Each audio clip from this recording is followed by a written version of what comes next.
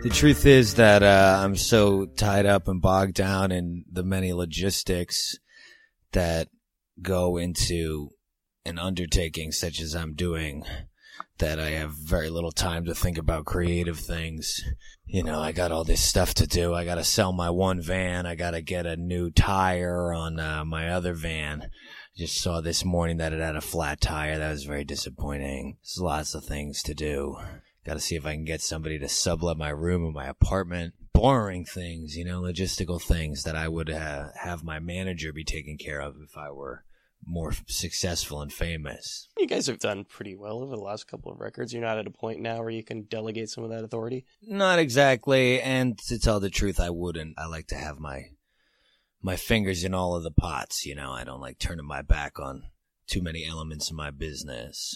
Even if I could have somebody do it, I would probably be more comfortable doing it myself, even though that means that takes up a lot of what would otherwise be my free time. But like you say, we have done very well, and I'm very blessed, so I shouldn't complain. Not even about the flat tire. Not even about taping this podcast on Valentine's Day night.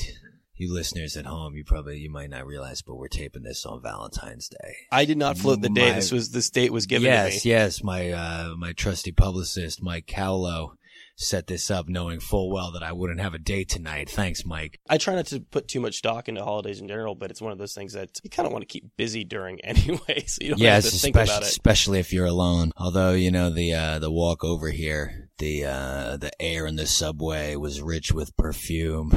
See all kinds of excited, smiling people in the street holding flowers, balloons, oversized teddy bears.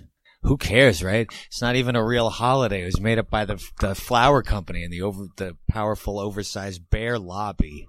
Just more dirty capitalism is all that it is. And you know what, folks at home, if you have love in your life, you don't need the go-ahead from the machine to celebrate that. You should be celebrating it every day. You need to take stock of things, and you need to sort of celebrate it from moment to moment and acknowledge the fact that you're in a relationship, because that becomes problematic if everything just kind of defaults to a mean and you just become roommates. I mean, that's... Yes. I don't think I've ever had a relationship that really was super explosive. I'm not the kind of person who gets into a lot of fights with people, but I go to the complete opposite end of the spectrum, which is just like, oh yeah, everything's fine, but now we're just kind of living together. And yeah.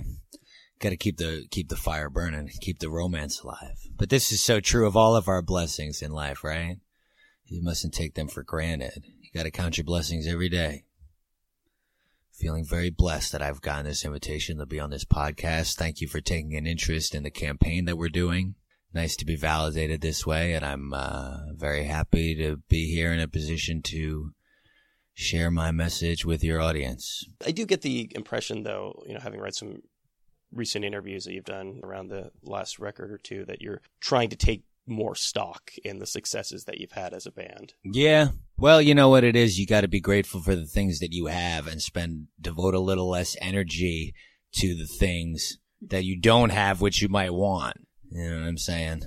My father calls this measuring success by acquisition, and it'll never be enough. So I'm at a point in my career right now where I want to say to myself, hey, you might never be as famous or successful in a certain way as some of these other artists that you might see around, but I do have a very nice relationship with my audience, it being the size that it is, and I should really be putting my energy towards nurturing that and serving those people rather than trying to necessarily attract new people. Not that I don't want new people to come in. Obviously, you know, if the kids across America and around the world that need to hear my message. Doing it without pandering. Right. Not trying to get into the pandering business or trying to chase popular tastes, nor do I even want to pander to the expectations of even my most loyal audience members. Besides their expectation that I'm going to keep it real always. Keep it a buck for the kids, you know what I'm saying? That's the business I'm in. Expanding the audience sounds nice, you know what I'm saying? But I've known there's certain compromises I wouldn't want to make in order to achieve that. And furthermore, even if you made those compromises, there's no guarantee that you're going to achieve it anyway. So you might be doing nothing more than throwing away what meager integrity you have. Do you have a tendency to get jealous when you see other people who you feel like maybe aren't performing at the level that you're performing at, getting Heaven that knows success? there's plenty of people like that. I try not to begrudge anybody their blessings in life. I just hope that they're mindful and appreciative. There have maybe been times in the past where I could point to some big-time artist, even within the little world in which I work, and say, ooh, wouldn't it be cool if that was me? Let's make a series of choices to achieve that. But I'm getting less and less interested in that. And that's more and more of a remote possibility anyway, so to get more interested in it would be against my own interests, interest of my general well-being. I mean, at a certain level, all any of us are really looking for is a level of comfort that allows us to maintain what we're able to do. Exactly. I have got a very blessed and nice life in Ridgewood, Queens, and that's exactly what it is. I'm more interested in holding on to the stuff that I have and nurturing the good things in my life and being mindful and appreciative of them on a daily basis than I am about chasing other things or thinking, what fancier part of town can I move to? How can I get a bigger apartment or a nicer van or stuff like that? I got a perfectly nice van. Although you're selling your van right now, right? Well, I have two vans. Wow, so you're you're living high on the hog, Mr. Two Vans over here. Better than a lot of people, but one of the a lot vans, of people with one vans. Or zero. But if any young musicians are listening out there, I strongly recommend and advise you to invest in at least one van. Because if you go out and try and rent a van, you're throwing your money down the toilet. How did you end up with two vans? Well, one of the vans that I have is very old. I see. It's on its last legs. So you upgraded. Poor girl. Well, I downgraded in a way because I got a smaller van. I got a conversion van now. You've seen these things, Chevy Astros. You know, they got the bed in the back. The back bench folds down into a bed. They got a little TV in there. So I bought that thinking I'm always going to need a van. And with a van like this, if things really start to go south, I can move into the van if I have to. Or if I get to the point where I can't afford a hotel on the road, I'll sleep in the back of the van. Is that a legitimate concern? Is that actually something that you think about? Sure. I mean, I probably won't have to move into the van too soon. But if you look I'm at a certain age. This podcast is getting pretty gloomy, huh? I'm at a certain age now where, you know, when I look at a lot of my role models, people who are in the same field that I am, rock and rollers, you know, and particularly hard on the sleeve singer-songwriter types. There are certain ones of them who enter into their fully mature phase past the point where they're like a buzz band or something, and they enter just a nice mature phase, and they kind of, you know, level up to be like a real career artist. Somebody like Mountain Goats or something, right? And we'd all love to be the Mountain Goats. It seems like John took a real long time to get there. I mean, he was doing very organic growth. I mean, yeah, I guess the Mountain Goats were maybe not ever what we would think of as a buzz band, but this is just another reason why the Mountain Goats' career was so exemplary and such a golden ideal for a guy like me to strive for. And he even gets to write novels now. Like, that's the transition that every rocker dreams of.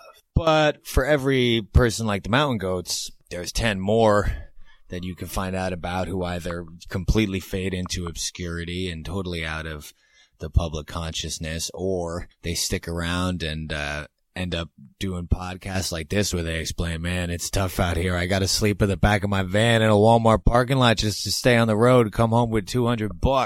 But that's okay. That's fine. That could be me, and I'm prepared for that. I've seen you say this multiple times after just about every album that came out, that there's a certain very real possibility that this is going to be the last album. Absolutely, and that's every bit as true on this one. And that's because even though I am feeling pretty dedicated in my heart to keep going, even when it seems scary, even when the possibility of success seems more and more remote, I have decided in my heart that this is the thing that I'm going to do, and I'm going to honor the part of me that remembers that. However, further and further into the dusty corners of my waking mind, that version of myself gets pushed. I'm dedicated to it. But my dedication is only going to take me so far. You know what I'm saying? The other half of that, and the bigger and much more powerful half, is the dedication of my audience. And what I've often said in the past is that the artist is kind of like an elected official, and the artist audience is like their constituency. And they vote for me to hold this office of the artist with their dollar, either by purchasing the record, purchasing concert ticket. How else do they give me money? T-shirt, something like that. That's their way of saying, we like what you're doing. We think that your life is best spent in the arts. And so we're going to vote for you to stay in that position. And it's only but for the grace of these people that I've been able to do the things that I've been able to do, right up to and including this new album that we got coming out. That's A Productive Cough, available March 2nd from the good people at Merge Records. This tour that we're about to do, all these things. But the day that people stop buying the concert ticket and they stop buying the record and they stop buying the t-shirt is the day that I am going to have to face the grim reality of being ejected from my office. You say it as though it's inevitable. It's not necessarily inevitable. It could be avoided, but it's not completely in my hand. When you talk about success as this elusive thing that you haven't yet achieved, what does that look like to you? I mean, obviously you've achieved some level of success with every album to be where you are. Yeah. Well, I mean, maybe I misspeak, because really my definition of success is two things, I suppose. One of them is that I am continuing to live the life of the artist. You know, and when I set down on this road some 13 years ago, starting this Titus Andronicus thing, there was no guarantee or even hardly the inkling of an idea that I could spend one day living the life of the artist. And that my art would be something I would do on the side whilst I wasn't too busy doing whatever it was that I was going to be doing to feed myself. Did you go down that road? Were you doing those jobs? Was there a career path aside from being a musician? Well, because you started this at a pretty young age. Yeah, I was about 19 years old. Think about that.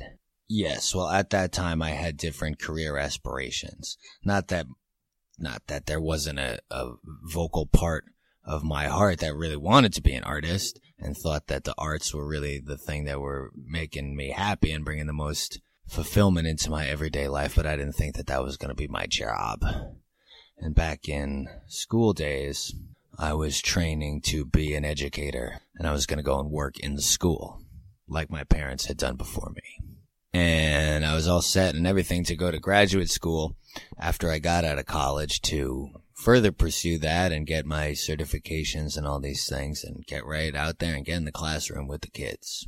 It's always been about talking to the kids, you know, in one way or another. But as fate would have it, just around the same time that those graduate school applications were going out, the first Titus Andronicus record came out, and everybody said, holy cow, is this not just the greatest thing you ever heard? And everybody was banging down our door saying, you gotta come to St. Louis, you gotta come to Kansas City, you gotta do all this stuff, you gotta get out here and rock these kids. Do you defer the career path at that point, or is it just clear that I'm going to be doing music for an extended period of time? I did take a deferment for 1 year at a particular graduate school to which I had been accepted, but I did not follow up on that deferment.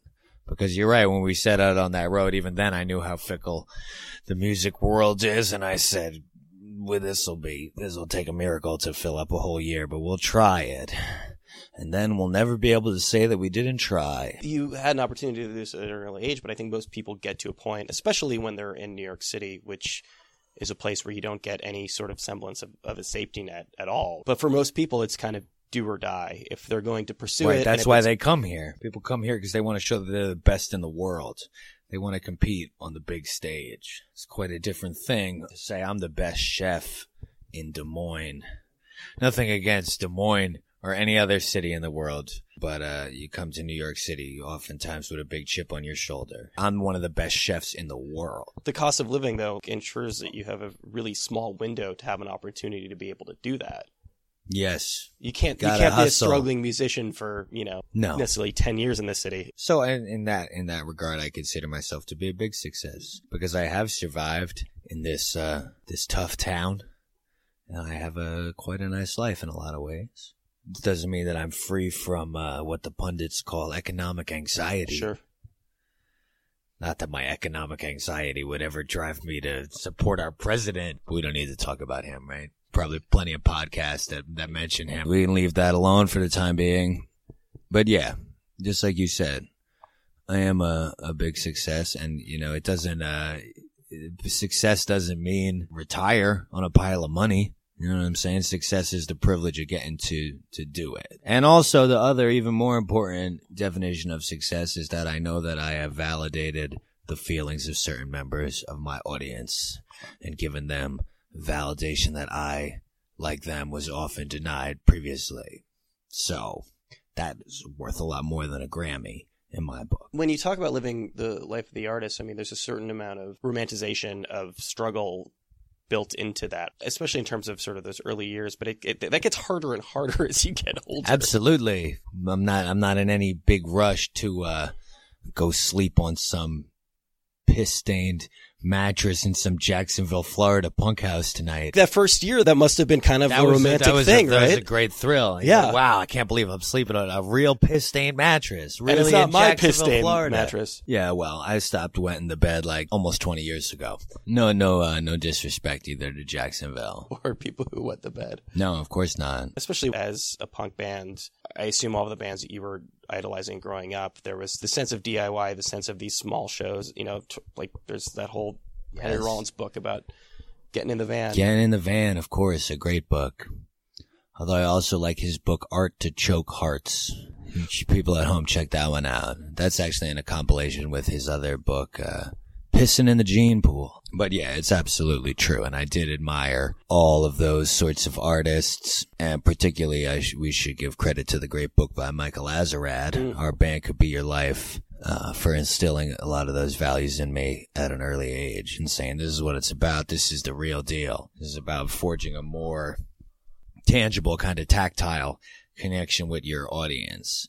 And in my opinion, validating them in a much realer way and giving them a more of an opportunity to identify with you as just a regular person as opposed to like a Led Zeppelin or something who, after the gig, they jump on the private plane back to Mount Olympus.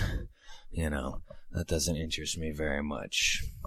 I think it's, in a lot of ways more potent when you as an audience member can understand that you share the same concerns as the artist and that you and the artist are occupying a common reality. You more so than most of us have a portrait of yourself at all these different points in your life, starting when you were 19. When you go back and listen to something that you have on record that you've produced and put out into the world at 19, is it difficult to listen to yourself at the time?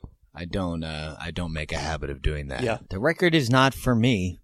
You know what I'm saying? It's an externalizing of the way that I feel at a certain point in time, but once it goes out into the world, it's the property of the public. Not literally. I maintain the publishing rights. Wish that I could get the rights back to my master recordings for some of those old albums, but that's okay. Once you've gone through the process of pushing it out into the world, do you kind of want to wash your hands of it? Well, no. I still take responsibility for it, and I have a certain amount of pride in it, but it's not up to me how a member of the audience is going to receive it or appreciate it or what they're going to do with it. I have certain ideas about what I'd like them to take away from it, but I can't force them to, as much as I've tried in the past.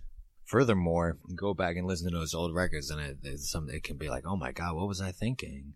I would make so many of these choices differently. Especially when a record is as fresh in my mind as the one that we just made. Like, I can't listen to that one. Not because I don't think it's great and everything, but I'm like, oh my God, why did we do that? I'm just kidding, folks. The new record that we made is perfect, and I wouldn't change a thing about it if I could. You do need a certain distance from the moment of creation, so you can just appreciate it for what it is, and not think. You know what I'm saying? It just goes back to what we're saying about this is the big theme of the night is just gratitude. You also have to be able to push it out into the world. If you become too much of a micromanager, if you try to fix every single thing about it, the thing is never going to happen. Yes, that's true. A big part of the job is finishing. But there's that famous story about Bruce Springsteen where they just get the acetate, like the test pressing of Born to Run, and he hates it, and he throws the disc into the pool of the cheap motel where they're staying. And then his manager, John Landau, says, like, you gotta look, you're never going to put every idea in your head onto one record. The next idea that you have, you got to save it for the next record, and there will be another record. And furthermore, it's not for you. And Landau says, do you think that Chuck Berry sits around all day listening to Maybelline? Just put out the damn thing. So I would say that that's true. It sounds like you're able to sort of take a large part of your time when you're not necessarily thinking about making music or writing songs because you have all these other things on your plate. Once the album is right, done, my administrative duties. Yeah, but once the album is in the can, you're not immediately thinking about the next one, or are you? Well, it's a funny thing because there's quite a good length of time between when the album is in the can. I just did the finger quotes, people at home. Time between when the album is in the can and when it is released for public consumption. So it would be a good idea to take some of that time when you're sitting around and try and come up with a couple of new songs. But I can't say that I'm always so diligent about that. By the end of making an album, it's like, music? Yuck. Give me some peace and quiet for a while. Got my fingers hurt from pressing strings too much. Oh, my stupid voice. Get out of here. Just kidding again, folks. My singing on the new record is my best yet. That's a Productive Cough, by the way, March 2nd on Merge Records. Don't forget to visit productivecough.com to learn more. Do you genuinely feel like this is your best singing? I mean, that's not a high bar to clear.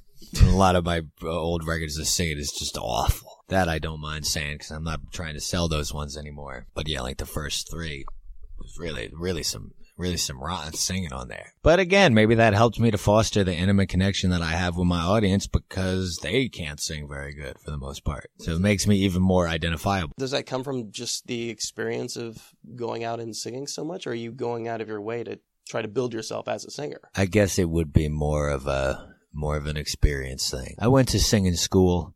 For maybe about 3 visits. I didn't really learn all that much, but I did learn how to do warm-ups and stuff, which has helped. But yeah, just time and just getting to know my own limitations and being comfortable within them, and just repetition. Repetition is the father of learning, as Lil Wayne says. I don't know if Lil Wayne coined that phrase, folks, but he spoke about it in the documentary film The Carter, which was never officially released because Lil Wayne and his handlers didn't like how they addressed the topic of his codeine dependency during the filming of the documentary. But it's really a great film, and you can find it online. So listeners at home, when you're done with this, listening to this podcast, and then when you're done pre-ordering the new album of Productive Cough, I would recommend go out and check out that Lil Wayne, The Carter documentary. I was reading somewhere where you were framing, particularly on hip-hop songs, lyrics about drug taking as sort of a form of people talking about,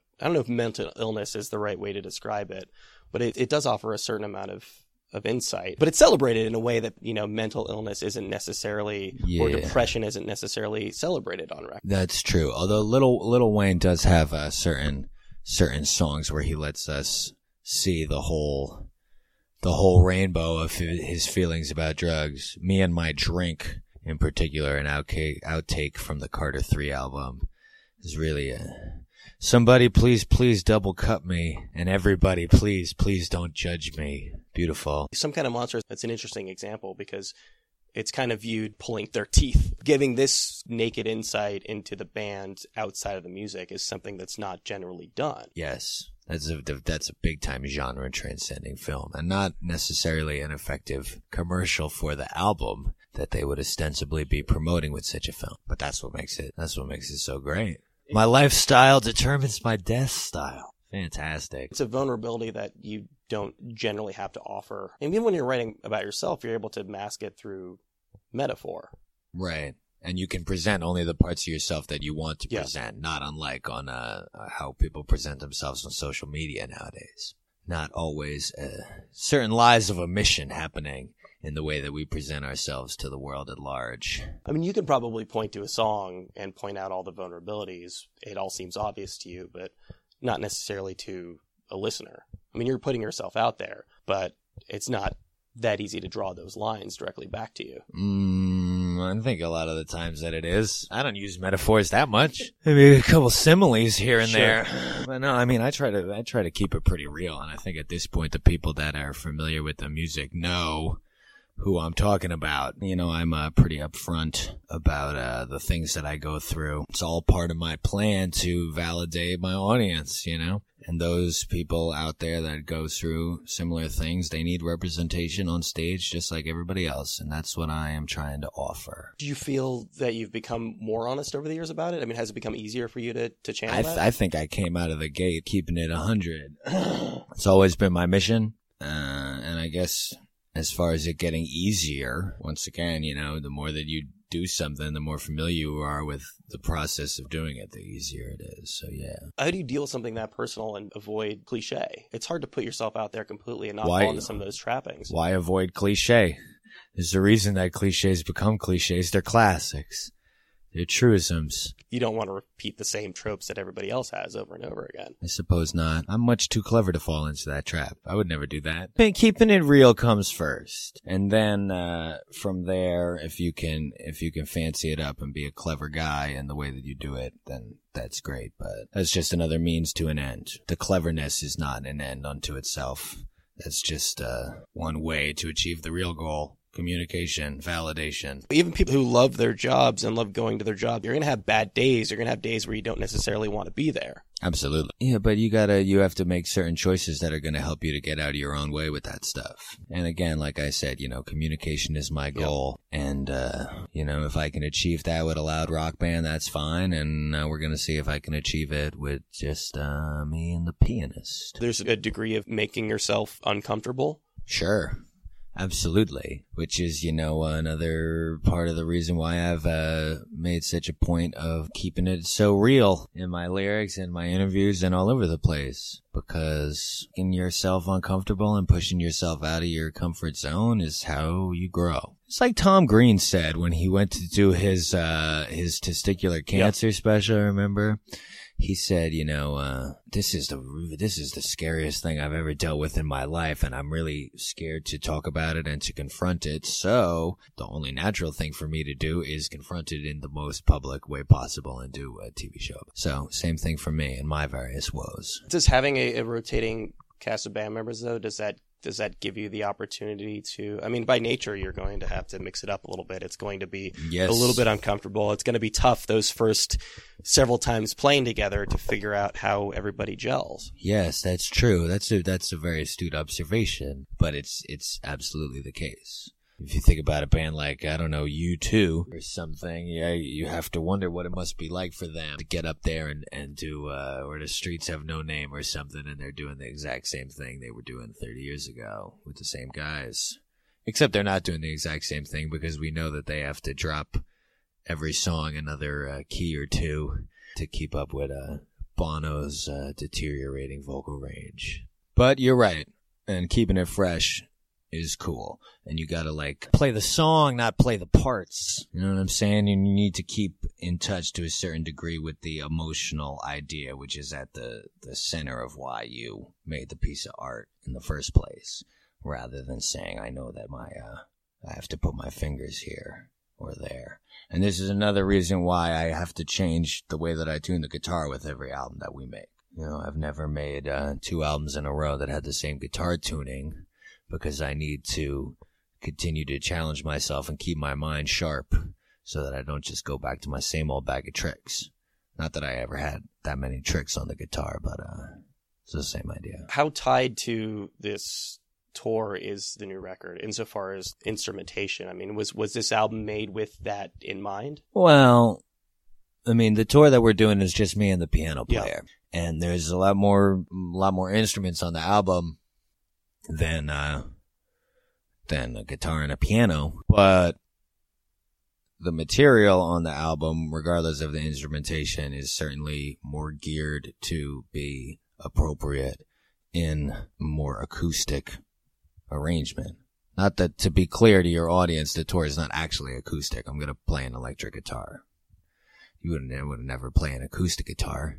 What could be more whack than that? But like if I had like the last album that we did had a bunch of punk bangers on it, it would have been really inappropriate for me to follow up the release of that album with an acoustic tour. That would have been very silly. So this album is more of a ballad kind of a thing going on. So it will be less of a shock to the system. Is that because you had this idea that you were going to go out and play a stripped down version? I mean, are those two things directly connected to one another? It is. I've had a dream of doing a show like that we're going to be doing for a long time. Yeah. But then again, I've sort of had a dream of doing an album like we're now doing for a long time. But I'm only now at a point in my career where I can explore that as fully as we're about to do. You described yourself earlier, in a sense, being almost an elected representative. That's right. For better or for worse, when people are elected to office, they feel kind of beholden to their constituents, right? Which yeah, that is true. Sometimes a good thing, sometimes a very, very bad thing. I mean, that is populists in government. That is supposed to be their job. If only that were true in real life. It's a double-edged sword, right? I mean, there's this idea of representing your constituents, which is really good, but then this is also kind of what drives people to do populist things. I know we said we weren't going to talk about him, but basically do a lot of grandstanding and to do things because it seems like something that they would be interested in. When you feel this sense of, I don't know if responsibility is the right word, but this, connection to people who are the ones who are going out of their way to support you, to some degree, is it important to sort of deliver them something that you know that they're going to like? I mean, if that is important, then they're in for a major betrayal right about now. But I didn't necessarily, to my mind, I wasn't running on the platform of delivering the fiercest punk bangers year after year. I ran on the platform of saying I'm going to keep it real and I'm going to do what I want, because that's what punk is really about. And I'm going to answer to my interior authority on matters both ideological and artistic. That's what I'm selling to the people. That to me is the cornerstone of my covenant with them. If at some point they come to feel that I am no longer representing their needs, then that's when they're gonna start to cast their vote in another direction. As I'm getting older, I'm like looking around at certain things in my life and realizing like, oh, these are things I never really expected to get there. And in some ways, I feel like if I had seen myself in 15 years, maybe I wouldn't necessarily be super happy with the decisions that I'm making. And there is that career trajectory of being a young punk and then, slowing it down a little bit, and writing these musically speaking, you mean? Yeah, we've seen a lot of punks do that to varying degrees of success. Are you concerned that you're maybe like falling into that trap? Concerned or not, that's what I'm doing. I cannot concern myself with these things. Nobody's ever done it like me. How so? Listeners, what do you mean? It's obvious. Just listen to it. Just look at me. I'm nothing like those other losers that slipped up and fell out of relevancy. I'm growing more relevant by the minute. But yeah, what you say is true. There's a little bit of a cliche of punk. Well, we should make the distinction right now between punk and punk rock, which are two very distinct things. Punk rock being the style of music as exemplified by the Ramones and the Sex Pistols and Black Flag and people like this. And punk, the ideology, which is nothing more, to my mind, to my understanding about like I said, the elevation of interior authority and the degradation of exterior authority. And that doesn't have anything to do with the kind of music that you make. And if you think you're a real punk, then you wouldn't continue to play what we recognize as punk rock music beyond the point of its utility to communicate what's in your soul. So in a way, I'm only growing punker by refusing to be beholden to a rigid series of aesthetics as dictated by Black Flag. I wonder if the fact, again, that there hasn't been a consistent group of people around you making music has given you a freedom that you wouldn't otherwise have.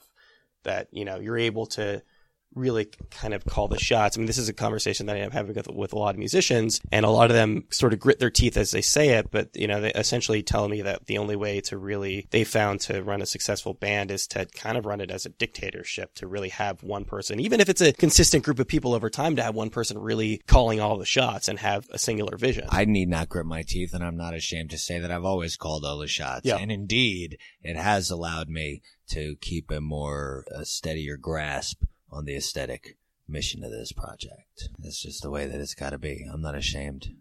Titus Andronicus never was any kind of democracy. You know what I'm saying? You know what they say about that old joke about a camel is a horse built by a committee? Well, I'd say that's mostly true in art as well. Do you think that you're a difficult person to be in a band with? Yeah, probably. I wouldn't sit around and take orders from me. If I was another person, after I'm done with this music, I'm not going to certainly go look around for some dude like me to take orders from. Not that I've gone out of my way to be a jerk or anything. I'm not like Not quite on the level of Marky Smith, I don't believe. God rest his soul. Is that something that's distinct specifically to your music, or do you feel like that's kind of the way you are in life in general? Difficult question on a lonely Valentine's Day like this. We're all looking around at our lives and wondering how we got here. We certainly are. In a scary world like this, we all do what we got to do to cast the illusion of control, right? I just find, and this is probably the same being in a band, probably even more so, because, I mean, you are literally more confined when you're in a smaller space like a van. But I've always said the quickest way to really test a relationship is to move in with somebody. Very dangerous, treacherous waters, those. You learn a lot about yourself that you didn't know until you're forced to live with someone. And about your partner also. What is the question? Just whether that sort of, that sense of control that you have of your art is something that bleeds into other aspects of your life. I would, yes, I guess I would have to say that is probably true. And my desire for control in my art didn't just come out of nowhere. I've always wanted to have control, but everybody does. Because we don't have it. And that's scary. Do you feel like you've mellowed out, though, as you've gotten older, that you've become an easier person to get along with? That really isn't for me to say. Well, last night I was getting really pissed off because I needed to upload a big file to the internet, and my internet at my apartment, I've learned, is very slow, and I was very possibly not going to be able to upload the file. And this caused me no small amount of frustration, and I started saying to myself, I should write like a pissed off email to the person who requested this file and tell them, this is going to take forever. I don't have time for this. I got a podcast to tape tomorrow. I mean, this was a big file. The way that things were going, it seemed like it was going to take 30 hours. Yeah. And what's the point of this file anyway? Like, this file's not going to do us any good. We should can the file, and we should can the whole thing. But I didn't. I didn't write such an email. And I take that as a major victory in my personal growth. I left it to go overnight, and in the morning it was all uploaded. This is one of the few things that I really do appreciate about getting older, though, is that you take a lot of bullshit in your life a lot less seriously. Well, when you encounter bullshit and somebody that frustrates you or makes you upset and cranky, for me anyway, the way that I feel in these moments is much less about the actual issue at hand and much more about the fact that this little issue that maybe doesn't mean all that much has uncorked the bottle of anger and frustration that is within me always. You know what I'm saying? Same thing with any kind of feeling, sorrow, happiness. We have these there are things in life that will trigger these emotions, but they exist within us all the time. Once you get them going, it's like not even about the feeling, is no longer about the incident. It starts to dawn on you in life that, like, the interactions that you have with other people, they're having a bad day for some kind of external reason. You try to take things less seriously for that reason because, everybody is constantly going through shit at all times. Yes. And our emotions are often very distinct things from our cognitions. Yeah. That's just another one of those things you need to be working on all the time, and you need to just be aware of it and hopefully grow. Is part of this mindfulness thing that you're working on, I mean, does this do you derive more enjoyment out of the process of making music than you did previously? No. And I can't, that's not anything to do with growing more mindful. You're never going to enjoy it more than when you were doing it when you were 16. You know what I'm saying? There was not a moment in the whole career of Titus Andronicus that I enjoyed as much as playing at the high school talent show or something like that. That's one of the problems with doing something for a long time, getting better at it, and being able to see these small mistakes and things, is you don't really get that raw energy that you had early on. That you get tripped up by those mistakes. You get tripped up by the things that are wrong, and you're not able to just channel whatever it is that you were able to channel before. So that's just as true of Falling in Love, Sleigh Ride. So at this point, what is the most purely enjoyable part of the music making process for you? The look of validation in my audience members' eyes when I articulate the deep secret that they're not getting otherwise supported about. So playing live? Yeah, I suppose so. Well, I mean, sometimes the playing of it, but the speaking, meeting the people, hearing their testimonials, that's the part where I really feel like I'm really on the right path. And that really makes me feel good. And you're still able to derive that same sense of pleasure out of it that you were before, even all these years later? That's still Well, as I grow in intimacy with my audience, and as I reveal more things to them, and as I grow more personal in my subject matter, their testimonials just become all more and more moving. So that's the part that I really love. And that's the other element of success. There you have it. That was Patrick Stickles of Titus Andronicus. Recorded that one on Valentine's Day, which is probably part of the reason why there was a bit of lingering melancholy in the room. But enjoy that conversation nonetheless. Thanks to Patrick for taking the time to do that. Titus Andronicus' latest, A Productive Cop, is out now on Merch. Thanks to Mike at Merch for helping set up that conversation. Thanks to you guys, as always, for listening to the program. If you like the show, there are a number of ways to support us. You can like us on Facebook, rate or review us on iTunes or wherever you get your podcasts.